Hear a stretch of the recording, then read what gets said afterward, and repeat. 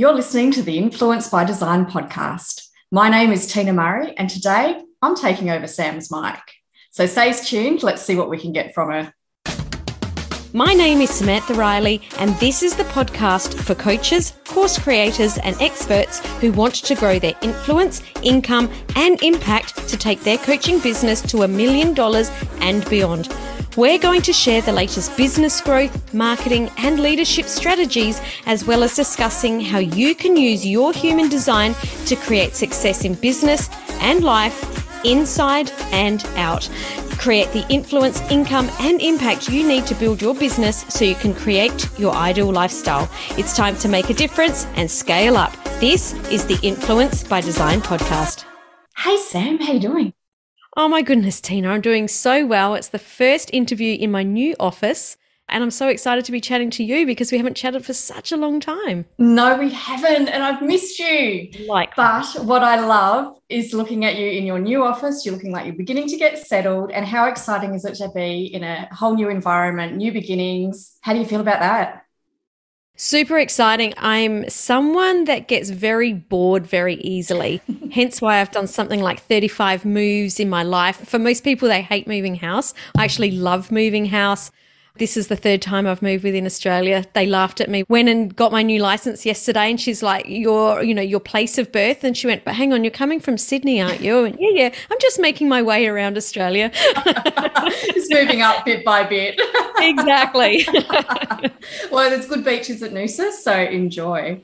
Will do.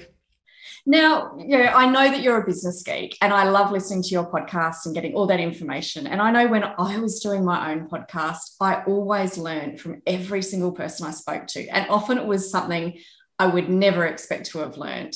So what stands out for you in these stories that you're hearing from people? What stands out for you? Oh, this is such a cool question, because I know from a podcast host to a podcast host that you get something different from every person. But I guess the one thing that I get from every single episode, and we're at 300 and something on this show, and I did 100 episodes on unlimited influence, and I've got another couple of podcasts, but the theme that comes up all the time is that the people that are successful always go through the crazy tough times, the times that they almost dropped it and went, I can't do this anymore, or they've all had times where they just wanted to walk away. And that is completely normal. I've never spoken with anyone that's just had this beautiful line of success from point A to point B where nothing went wrong. And I love hearing these stories from people of resilience and of how they got through to come to the other side, I guess. And to also understand that even some of those bad times or those rough times or those, those roller coaster journeys, they're not a one-off event either, that they continue forever and ever and ever. And that to be in business, we do need to learn how to cope with those little, those times. Like, what are we going, as business owners, what are we going to tap into, or who are we going to call into our world, or what resources, I guess, are we going to have at our fingertips to be able to move through these times? Because, we're all in business because we love it. We wouldn't be here unless we did, because let's face it, it is tough. And for all of the super, super highs that we have, we also have some super, super lows. So I love hearing other people's stories of where they've come from, what they've done to get through. And do you think we know that we need to have those stories to be able to understand where we've come from and bring that into where we're going? Do you think that's an important part of being in business and knowing your direction forward? I think so, because when we see people that we perceive that's at a certain level, like they may really be there, but let's face it, sometimes we put people on pedestals that really aren't kind of where we think they are. We are unable to see ourselves in whatever that story is. And we can create these story in our own head of it's okay for that person because they've got money, or it's okay for that person because they know these people, or insert any other ridiculous story there because they are all ridiculous. Because guess what? We were all born, and on day one, none of us knew anything about business. None of us had any of our contacts any of the money that we've made. Of course, some people, do have money in their families, but we're all born with exactly the same, nothing. Mm-hmm. So hearing those stories does help us to relate and understand, okay, well, that person did come from there. Yeah. And how much, I don't know, when you talk about human design and how much about that's related to who we are as a person. And obviously those stories help us to see not just the good sides of ourselves, but the shadow side. Yeah. Would you like to talk more about how we can integrate the good parts of our shadow side into what we do and where we go? Well, I think it's really important to understand that we do have all of these different parts of us, and that's what makes us up to be who we are. So to put this into, I guess, a different idea, we can't have happiness without sadness. If we didn't know sadness, we wouldn't know what happy was. And that's exactly the same as our shadow side. So we have to understand what it is. And I think the biggest part of understanding this shadow side is not keeping it in a closet or keeping it hidden under the rug and not, I guess, acknowledging that it's there, because that's when it turns into all sorts of things like shame or guilt. It starts to rear its ugly head and to turn into something that it's not. And to understand that the shadow side isn't bad, because that's when it starts to control us. Mm-hmm. And to understand that if we acknowledge this side of us, then it can't control us because we're now in control of what's happening. And I think that that's really important to understand that we need to have all of it. And we do have all of it, and to embrace having all of it and shine a light to it and lean into it. And how do you teach your clients and work with your clients to lean into it? Because that's the toughest thing to do. It's funny. We were just talking about it on a group call only just a couple of hours ago. We were talking about, we were talking about being in alignment, because I think a lot of people think that being in alignment means things are easy, that they feel peaceful and joyful and happy and all of these things. But in actual fact, that's not what in alignment is at all. In alignment means doing things that are in alignment with our purpose and in alignment with who we are as a person. That does not mean that the journey is going to be easy. It does not mean that everything's going to be, roses and lollipops. It doesn't mean that at all. So we were actually talking about on the call this morning saying, who do we need to have in our inner circle? What resources do we need to have at our fingertips? What is the process that when you get challenged, that is your next step? Who are you reaching out to? Who do you need to speak to? What website are you going to? Whatever it is. And being very aware that it's not easy, but being courageous enough to lean into that. Because it's very easy, right? It's very easy to give up. It's very easy to say, this is hard. And actually, this is something I hear all the time. This is hard. It's not meant for me. Wow. That's a load of BS. Just because it's hard doesn't mean that it's not meant for you. And we hear this a lot from many spiritual kind of communities. It's meant to be easy. No, it's not. This is life. It's not. And if we want to get to the level and be the best that we can, we're going to come up against a lot of these roadblocks, bumps, challenges, brought down to our knees sometimes, and that it is about being courageous and leaning into them. So there's not one answer to how do you lean into that, but it's being aware that there's a lot of different resources and that you do need to be aware that they're there so that when the time is tough, that it's a lot easier to go, oh, I know the answer to this. I need to reach out to such and such. Not, oh my goodness, I'm on my knees. I need to go get into bed and put the doona over my head and pretend that this is never happening to me. That's okay for a little bit. You're allowed to do that too. I did do that yesterday for just a small amount of time. That's what moving house does to you. Exactly. But talk to me more about courage, because that's not something that we talk about much in our modern lives. Wow. How long do we have? I mean, courage is such a huge topic, isn't it? And I think that what's interesting, I guess when I think about it for myself, I used to think that courage was confidence, that feeling brave was something that felt like, oh, yeah, I've got this. What I've learned in my later, more mature years is that courage actually usually feels like the opposite. It usually feels like fear or doubt or all of these things. And that it's interesting, and I'd love to hear your take on this too, Tina, because you've done some really courageous things in your life, that it's interesting when other people go, oh my goodness, like you're so brave or you're so courageous. And you're like, wow, that's interesting. It looked like that from the outside, because on the inside I was shitting myself. Like I really struggled with that, or I was super fearful when I was doing that. And it was interesting. It just happened last week because I posted that, that we were 24 hours off our move, and someone that I had known from being in the dance world 10 years ago said, I just love it that you're always so positive and you're so motivating and inspiring, and that you're so brave to do these things. And I was like, wow, that's interesting that she wrote that, because that particular time I was sitting down there going, I don't know that I can pull all this together and the removal is this and that's happening and I don't know what I'm doing, and is this the most silly thing I've ever done in my life? But she saw it as courageous, and I guess it is, because I took the step, but I didn't feel brave. So I don't know if I've actually answered the question, because, I don't know that there is an answer.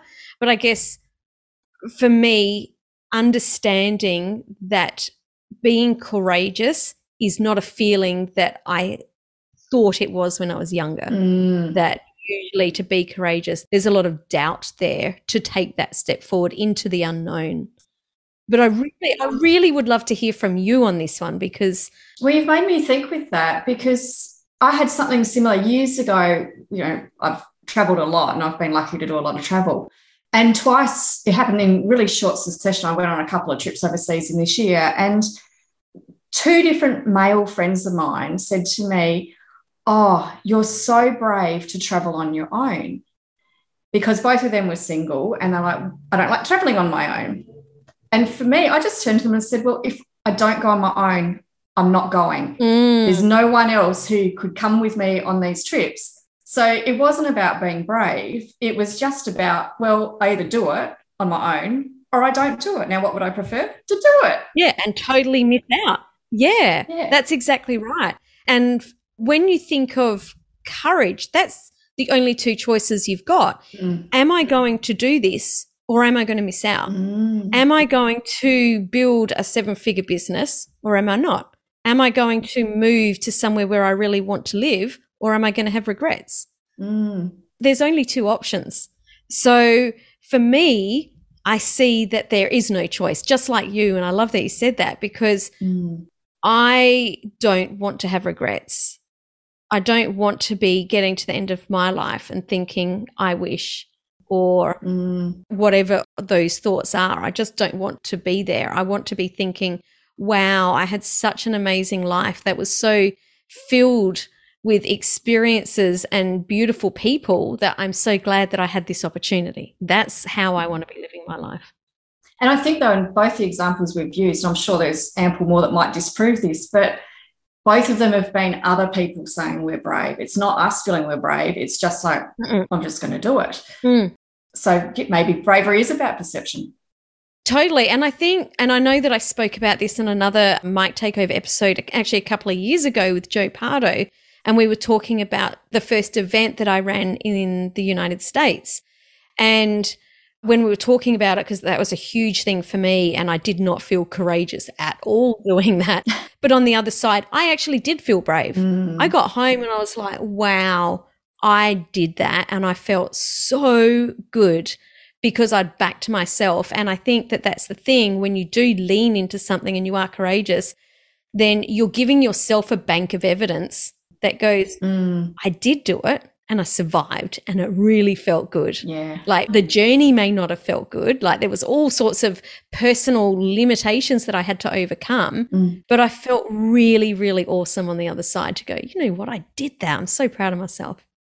And I think too, even if it doesn't work out, there's still that sense of that. And the reason I'm thinking that is, as you know, I went through IVF on my own there many years ago. And that was a tough period, but it didn't work. But I always can look back and say I gave it everything I had. Yeah. And so even when you're talking about you're going to America and doing that work, yes, it was tough going all the way through it and you had a really good success at the end of it. But in my case, I didn't have the success, but I actually don't have any regrets about it because I did put everything into it and I suppose was courageous. But again, I just felt like I didn't have a choice. Do it or don't do it. Yeah. But you're right, because there was nothing else that you could do. So at that point, you're like, I did everything. Yeah. We touched on things being meant to be, and tell me if I'm wrong, but I feel more and more you are more open about woo and other things in your podcast than you probably were years ago when you were the business geek, which you still are. Yes. But I feel like you bring more and more into it, and you definitely talk a lot about gut feeling. Would you like to share with me about how all of that comes to integrating with the work that you do? Yeah. So whilst I didn't talk about it, I've always been that way. You know, there's a couple of times where I didn't, and that built the bank of evidence that I was just talking about of don't ever do that again, Sam, because it doesn't work out so well for you. But I've always been quite spiritual, but I didn't talk about it for so much time because I thought, or my perception was, that if I talked about that, then people wouldn't take my business side seriously. So, and I've just got to a point where I'm like, actually, it's the opposite. The right people in my world need to know that I tap into these modalities and these resources, because if I don't tell them, I'm actually letting them down.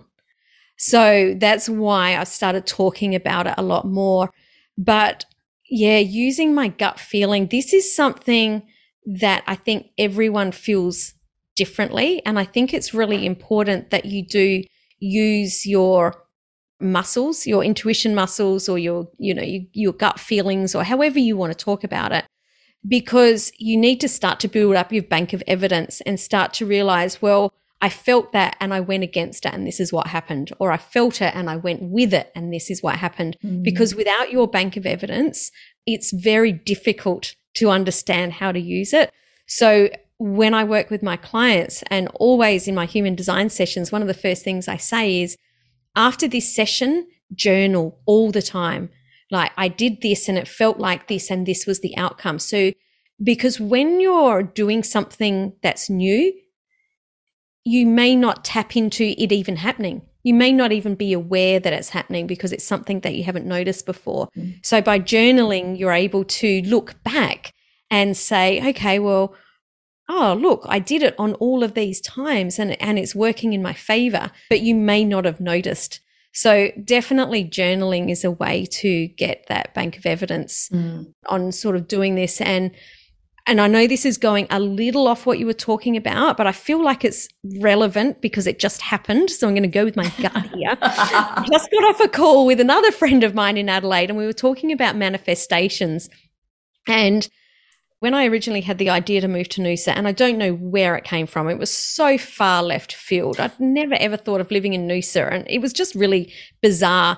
But I started noticing that all of a sudden all these little things were coming in, and we'd come up and we weren't really sure if we wanted to move here, and we came up again and we couldn't kind of find any houses. And then in January, I sat down and I wrote in my journal exactly what I was calling in. And I wrote down this house of, this is what the front door looks like, and this is what the front garden looks like, and this is how many pendant lights are over the kitchen bench, and this is the room where the door leads out to the swimming pool, and this is where the vegetable pod's going to go. And all of it was like really, really detailed. And when we walked in, I just went, oh, that's really cool. I like that front door. And then as we're walking through, I'm like, oh, this is it. Whilst this isn't what you were talking about, I think that this is another part of my woo side that I'm really tapping into, is getting really, really clear on what I want, and journaling and writing down these things so you can start to call them in. And yeah, we were just talking about it with another friend, and she'd done the same thing. And she said it was really funny because her husband found her journal and went, Nick, have you seen what's in this journal? Have you read this? Have you seen where we're living? So, and I think it's really cool. So yeah, trust your gut, trust your intuition, and get very clear on what you want so that you can start to call it in. And obviously that clarity comes down to in human design, and when you're working with people, that clarity needs to be about who you are as a person. As you said, taking in their shadow side, taking in woo or not to woo. How do you feel that we can evolve with all of those things? We talked a little bit earlier about getting a little bit older and wiser, or maybe a little bit older and having more fun. I don't know. All of the above, a little bit from column A and a little bit from column B. What have you found that's great about just that aging process as we learn and live and get more miles under our belt? What's been great about that process for you? I think for me, it's letting go of the stories, which I think is sort of where you were heading there, is that a lot of the rules and boundaries that I put around myself when I was younger were what I thought other people wanted of me. Of this is what I thought it looked like to run a business. And it meant that I had to work this many hours, or I had to do it in this way. As I've gotten older, and even more in the last 2 years. So it'll be interesting to see what happens coming, forward from here. But it's letting go more and more of those rules that we perceive are coming from the outside, and really getting clear on what it is that I want, and letting go of my self-judgment in what that looks like. So, I talk a lot about living your life by design, and, having your life how you want it, and working, the hours that feels good to you. And yet even just last night, Leon and I were going through an exercise together, and I went, you know what? I actually only want to work this amount of half days a week. And I went, wow, that actually felt really good saying that, because even I didn't notice until last night that I still had some sort of judgment on myself of, to be a successful business owner, I need to do this. So that's what I love as I've gotten older, is just to be more aware of myself and my wants and my needs, not in a way that makes other people's life unhappy. I still want to look after the people around me. Of course. Yeah. But in a way that I want to, if I want to do it, I just want to do it. And one of my other friends, last year we were talking about this, and he said, Sam, I heard this quote, and I don't know where it came from, but I say it like every day to myself and to my husband, Leon. I want what I want because I want it. And that is the end of the story. I love it. And when this was said to me, I was like, wow, I'm going to take that on. And I have. I say it every single day. I want what I want because I want it. And that is the end of the story. That's gold. Yeah. And that's now part of your story. Absolutely. So thanks, Steve, if you're listening, for sharing that. Well, we've done a full circle, because we started with story and what you've learned from other people's stories, and we're finishing up with what you've learned in your own story to date and how that's evolving. So thanks, Sam. Tina, I would love, before we finish up, you have just taken on a new little journey in your life of being a celebrant, and this is very, very new for you. I would love to know, before we leave, what inspired you to do this, because you've been an interior designer, a beautiful interior designer, for a very long time. Thank you. What made you step out and decide to be a celebrant? Well, it's funny, because over 20 years ago, someone I used to go boxing with said, if you're a celebrant, I would actually have you marry us. And that's always stuck with me. And back in those days, there's very limited the number of people who could be celebrants. But to me, being a celebrant is not much different from being an interior designer. I am listening to people's stories about what they want, whether it's what they want for their big day, and everyone's day is completely different, what they're after. Or if it's a funeral, how we want to celebrate someone's life. And that's all about stories. And so as an interior designer, I'm listening to people's stories. What do they need? What do they want? How do they want to feel? What's the environment they want? And a celebrant's just creating an environment for someone's special day. And I've always been fascinated by people's stories. I love them. And I've been lucky enough to really enjoy writing, and I seem to be able to capture what people are saying when they give me their story and I present it back to them. So it's just great. And especially doing funerals, because celebrating someone's life. And how often have you been to a funeral and someone says, "Oh, I never knew that about that person." Mm-hmm. And there's all these stories that we all have, and we know pockets of people's lives. Most of us don't know a full part of someone's life. And it's lovely to hear those stories and to have people take them away and to be able to remember that person, and they keep on living through those stories that we keep on telling. So, yeah, for me, it's not a big jump. It's just about creating a great environment and creating what people want, which is what I do as an interior designer. I love that so much. So for anyone that's in Adelaide that is looking for a celebrant and connects with you and what you're all about, where can they learn more about you? Easy enough. My website's my name, so tinamurray.com.au.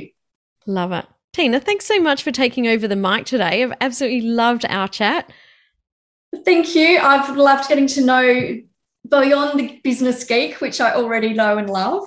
It's just nice to get that step in and to see a little bit more. And great luck with your place in Noosa and your, what did you say, 30th move? I think it's 35, but who's counting?